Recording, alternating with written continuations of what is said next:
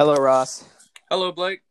Welcome back, folks, to Hollywood History, where we discuss history and movies and, sometimes just some good old history in general. Today, we're going to be talking about the film Loving. And Loving is a 2016 film directed by Jeff Nichols and starring Joel Edgerton and Ruth Negga as Richard and Mildred Loving and their fight against racist anti-miscegenation laws in the Supreme Court. Film saw a limited release, but received largely positive reviews and award nominations from the Golden Globes and the Oscars. Ross, what did you think of Loving? I loved it. I thought it was a really great. It was a great movie with a lot of different tweaks and little things keep you going. I think what really blew my mind was how they played out time in the movie, because obviously you can't make actors look too much older, but with the kids growing up and stuff like that, it really kind of made it. You were kind of able to get a time sense, even though they were kind of flying through time. That's what I felt too, especially when they sort of showed. They showed, I believe, one of the Mercury missions to space, and then they showed the March on Washington, and I thought that all gave a very good sense of what was going on at any specific time. I thought that was a very clever way to without giving it away, now 1950, how sometimes some Michael Bay movies where they just have the giant 1956. Yeah, well, we'll have to talk about some Michael Bay historical works at some point, because that could be fun. But anyway, we're gonna go ahead. We're gonna tell you the real story behind the film Loving, so that when you watch the movie, and you should, you'll know what's going on. So, Mildred Jeter was born on July 22nd, 1939 in Central Point, Virginia.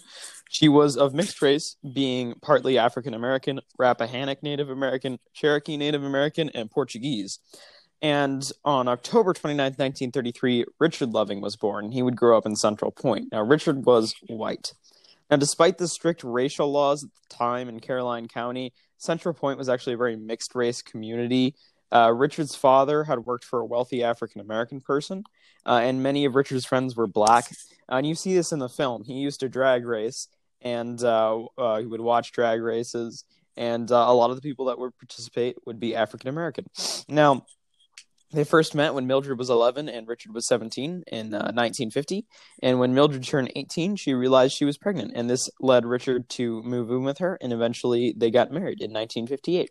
Now, because of Virginia's laws at the time, they had to go to Washington, D.C. to get married. They didn't actually know it was illegal to go to Washington, D.C., get married, and come back. And that was actually a very popular thing to do in Virginia. But it is believed that someone told the police about it, and in 1958 they were arrested in the middle of the night for violating the 1924 Racial Integrity Act, which forbid interracial marriage. More than 24 states at the time had laws like this, and many states in the United States have actually had laws like this at some point or another, but 24 still had them at this time. So anyway, this forced them to move to Washington, D.C. under the threat of prison time. Their sentence was 1 year, suspended for 25 years on the condition that they moved out of the state. And this tore them away from their home in Central Point. This was a small town. Everyone was connected. Their whole lives were there. So it's not like today where people move around all the time. It's people basically being ripped away from their home. And they were forced to move to the slums of Washington, D.C., where they raised 3 children. They spent the next 5 years in Washington. And in 1963, as the civil rights movement was heating up after the March on Washington, and partly because their youngest child had been hit by a car in the slums, they decided to try and figure out how to solve their situation. And Mildred decided to write Robert F. Kennedy, who was at the time the Attorney General under John F. Kennedy, of course, asking him for help. She was referred to the ACLU by him, which would lead them to the Supreme Court eventually in a case that would be known as Loving v. Virginia.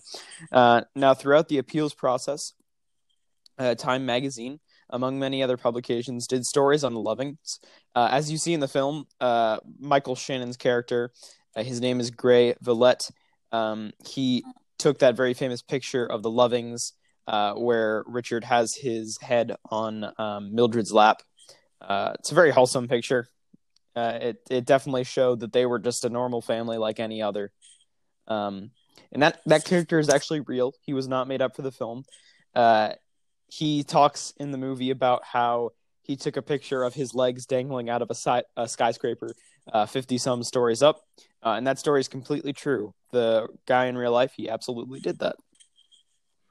Which is pretty interesting. Yeah. Nice little tidbit in the movie. Yeah.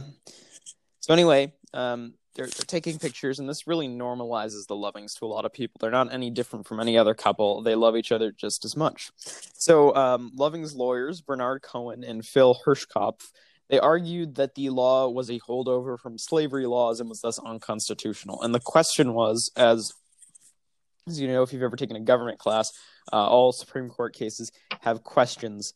And the question was, did Virginia's anti-miscegenation laws violate the Equal Protection Clause under the 14th Amendment? The judges, in unanimous decision, ruled in favor of the Lovings, and they basically said that laws set out on the basis of race are odious to a free people and are subject to the most rigid scrutiny under the 14th Amendment. They found the specific law had no other purpose independent of invidious racial discrimination, and the court also found that Virginia had violated the Due Process Clause. In the majority opinion, Chief Justice Earl Warren wrote, "The freedom to marry has long been recognized as one of the vital personal rights essential to the orderly pursuit of the happiness of free men." And this ruling would lead to the overturning of many similar laws across the United States. And this case has a lot of precedent, and it was used very recently, very famously, when we were deciding whether people who are gay should be allowed to marry, and that was used in that case recently.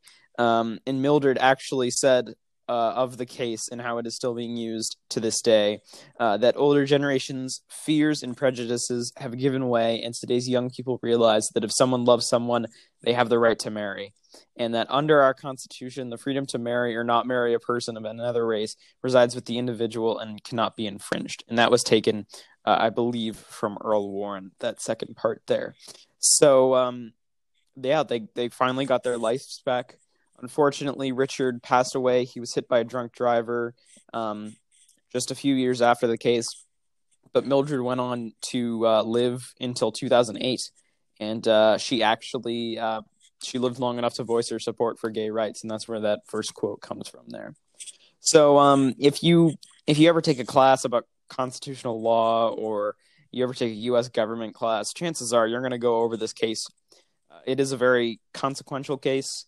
It's kind of sad that it had to come to this, that, we still had laws even in the late 60s, as we were making great racial progress, that we still had laws like this, that a white person couldn't marry a black person. But yeah, I think the movie is able to portray it rather well. Yeah. I would completely agree with that. It's actually, accuracy-wise, gets things very, very close. And this is because the filmmakers really went to incredible lengths for accuracy's sake. So the jail that you actually see in the film is the same one that the Lovings were actually they stayed in during their initial arrest. And the courthouse, the exterior shots of the courthouse, are actually of the real courthouse that the Lovings were sentenced in. So you can tell that they were really just trying to get things as close as possible to the real story. Peggy Loving, one of the Loving children, as well as both of the lawyers, served as consultants on the film. And most of the events of the film actually happened. And most of the characters are real or are composites, but most of them are real. The characterizations of the characters are accurate, except for the lawyer Hirschkopf. He said himself that he is actually different from how he's portrayed in the film. But I think the one that gets especially well done is Richard Loving. His characterization is perfect in the film.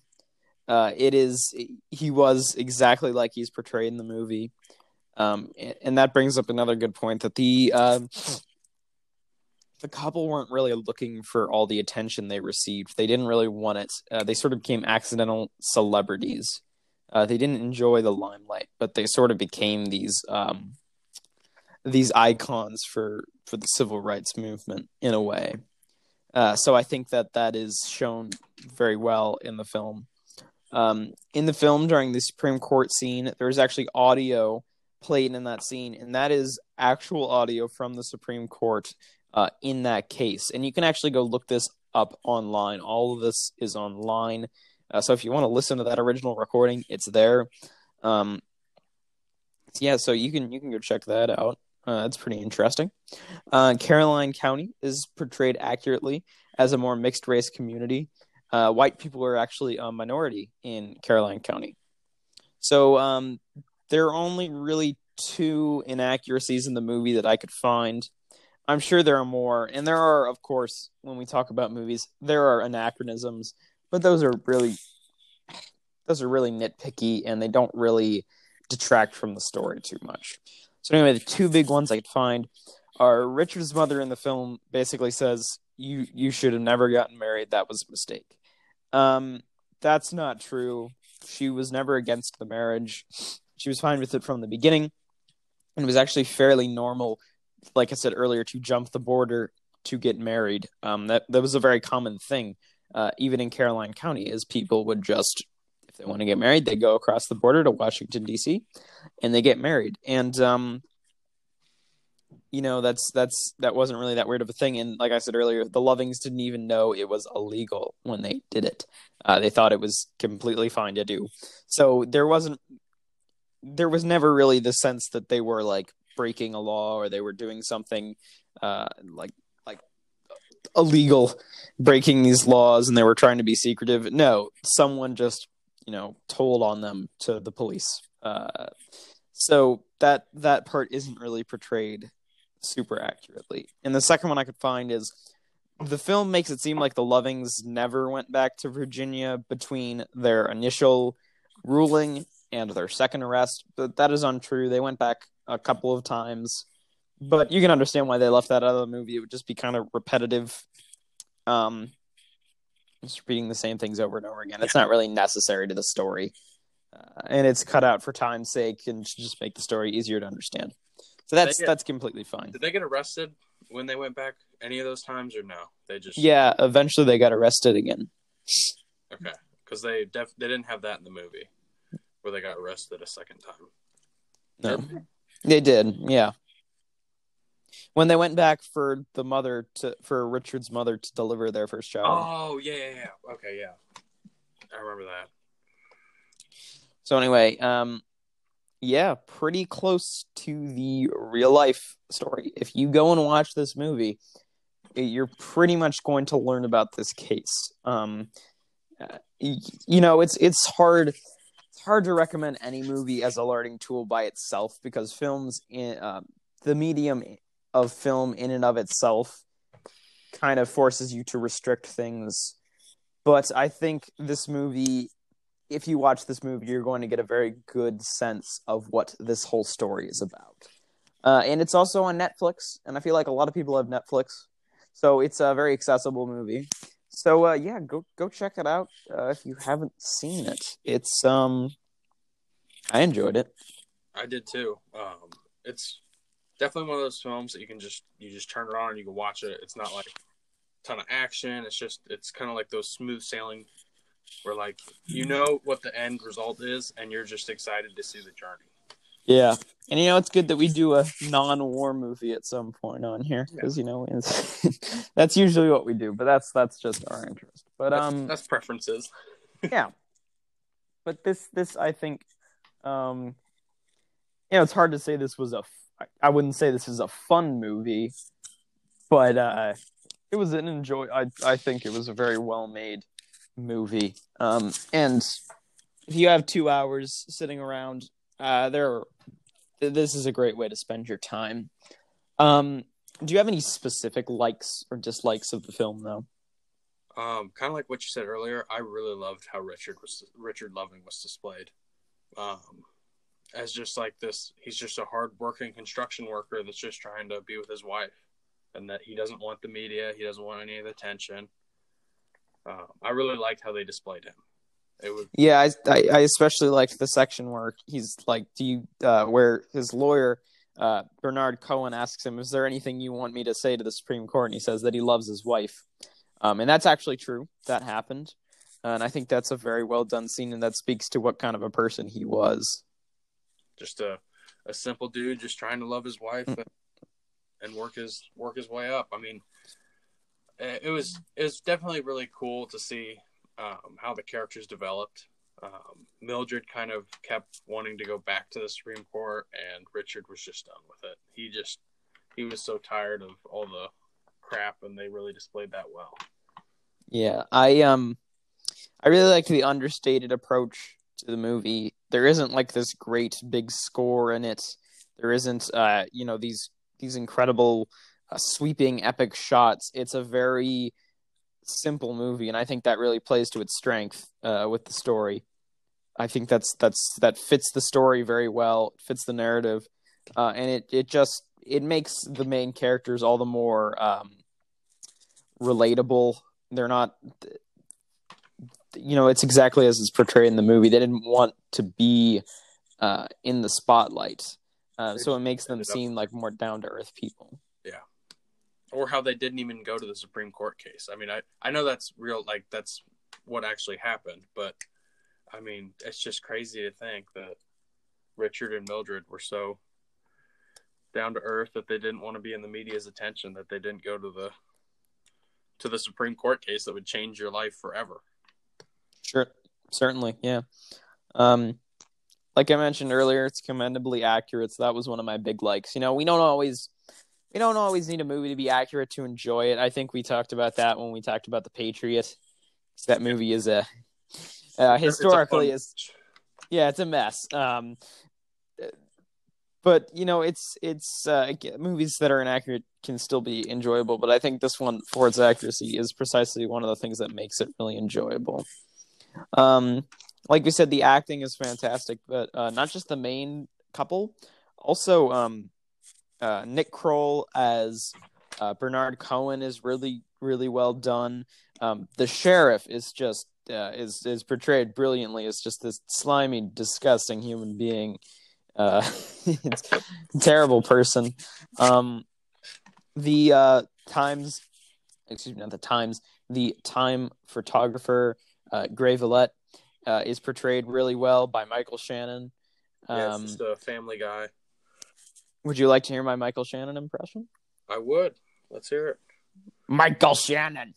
It's not very good. This is going to become a running segment. If you watch the last episode, I'm going to start doing some good impressions now, so that you can better, more authentically feel like you're in the historical world when we talk about these stories. Yeah. So, that's there. Take it or leave it. I think the film is shot really well. Like I said, there's a lot of subtlety to it. It isn't like you don't have these incredible wide epic shots, but it's the way it's framed is all very good. I mean, like it's just like it's a heartwarming film of like the end. You just want to see how they did it. Yeah, love conquers all. That's the old saying: is love conquers all, and it's portrayed well in this movie. Yeah, I think the film was paced well. For a 2-hour-long movie, I think it was paced exactly as it needed to be, which is really nice considering that it takes place over 9 years. And this is all because they narrowed their scope, which is something you really should do if you're ever making a historical film. Don't try and cover every single event that has to do with what you're talking about. Just talk about what needs to be talked about, and I think this movie does that really well. Yeah, it's not drawn out. I mean, because very well you could have made a 3-4 hour movie out of this just because of how long of a time span it is. Yeah, there's plenty of history to talk about here that wasn't seen in the movie, but it's not. You got to narrow the scope of it. Yeah. I liked it, and I think it's a damn shame that there aren't more movies like this. I can really only think of a handful of movies that have to do with the civil rights movement of the time. Like Selma is one. That's the only other one that I can think of, like, right off the top of my head. Yeah, I believe there was a Malcolm X movie with Denzel Washington a while back. There's a ton of stuff about Martin Luther King, if I'm right. I think there's King or something like that. It might have been just a documentary. Yeah, it's like we talked about last episode. There's a lot of stories that have been untold that should absolutely be told. That we're missing out on, and I think that filmmakers here picked a good one to tell.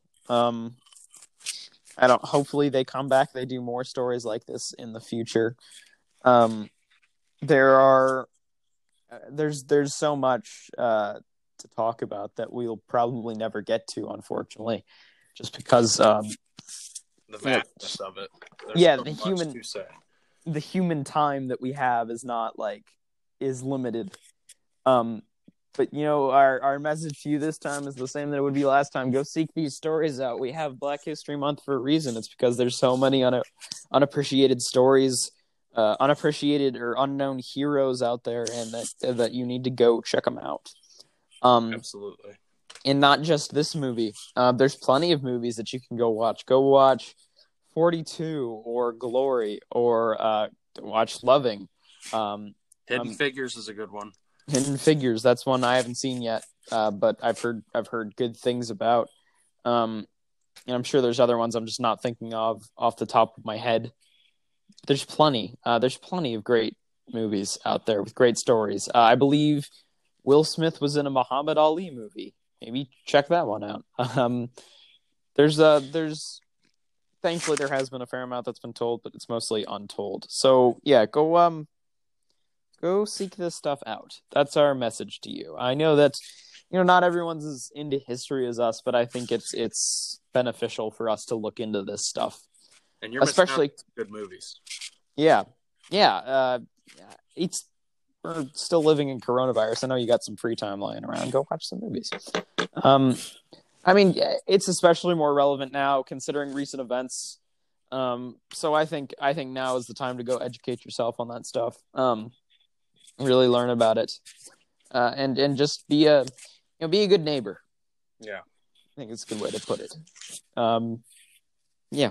So Loving was really good. Ross, do you have any final thoughts on Loving? It's a must watch in my opinion. I was not expecting much out of it, and it blew me away at how detailed and well rounded this film was. So I would definitely recommend it highly. Yeah. All right. I also recommend it. Like we said, it's on Netflix. So chances are a lot of you have Netflix. Go check it out. Yep. All right. Well, we thank you very much for watching. Next time up, should things go as we planned them, we're going to have a very exciting tale about, to give you a hint, about some guys chasing a Nazi war criminal. That should be pretty exciting. I'm excited for that one. I am too. It's you probably, if you're into historical movies like we are, you might already know what we're talking about. But we're excited to do that one, and that's going to be a great story. But we hope you all join us again in another 2 weeks. We kind of got off schedule here in that we did the episode last week, and then we're doing another one this week. We don't usually do that, but like I mentioned in that episode, the Texas power outages kind of screwed us on our well-laid plan. Back order. Yeah. So we thank you all for listening, and we hope you join us next time. Goodbye. Thank you. Goodbye.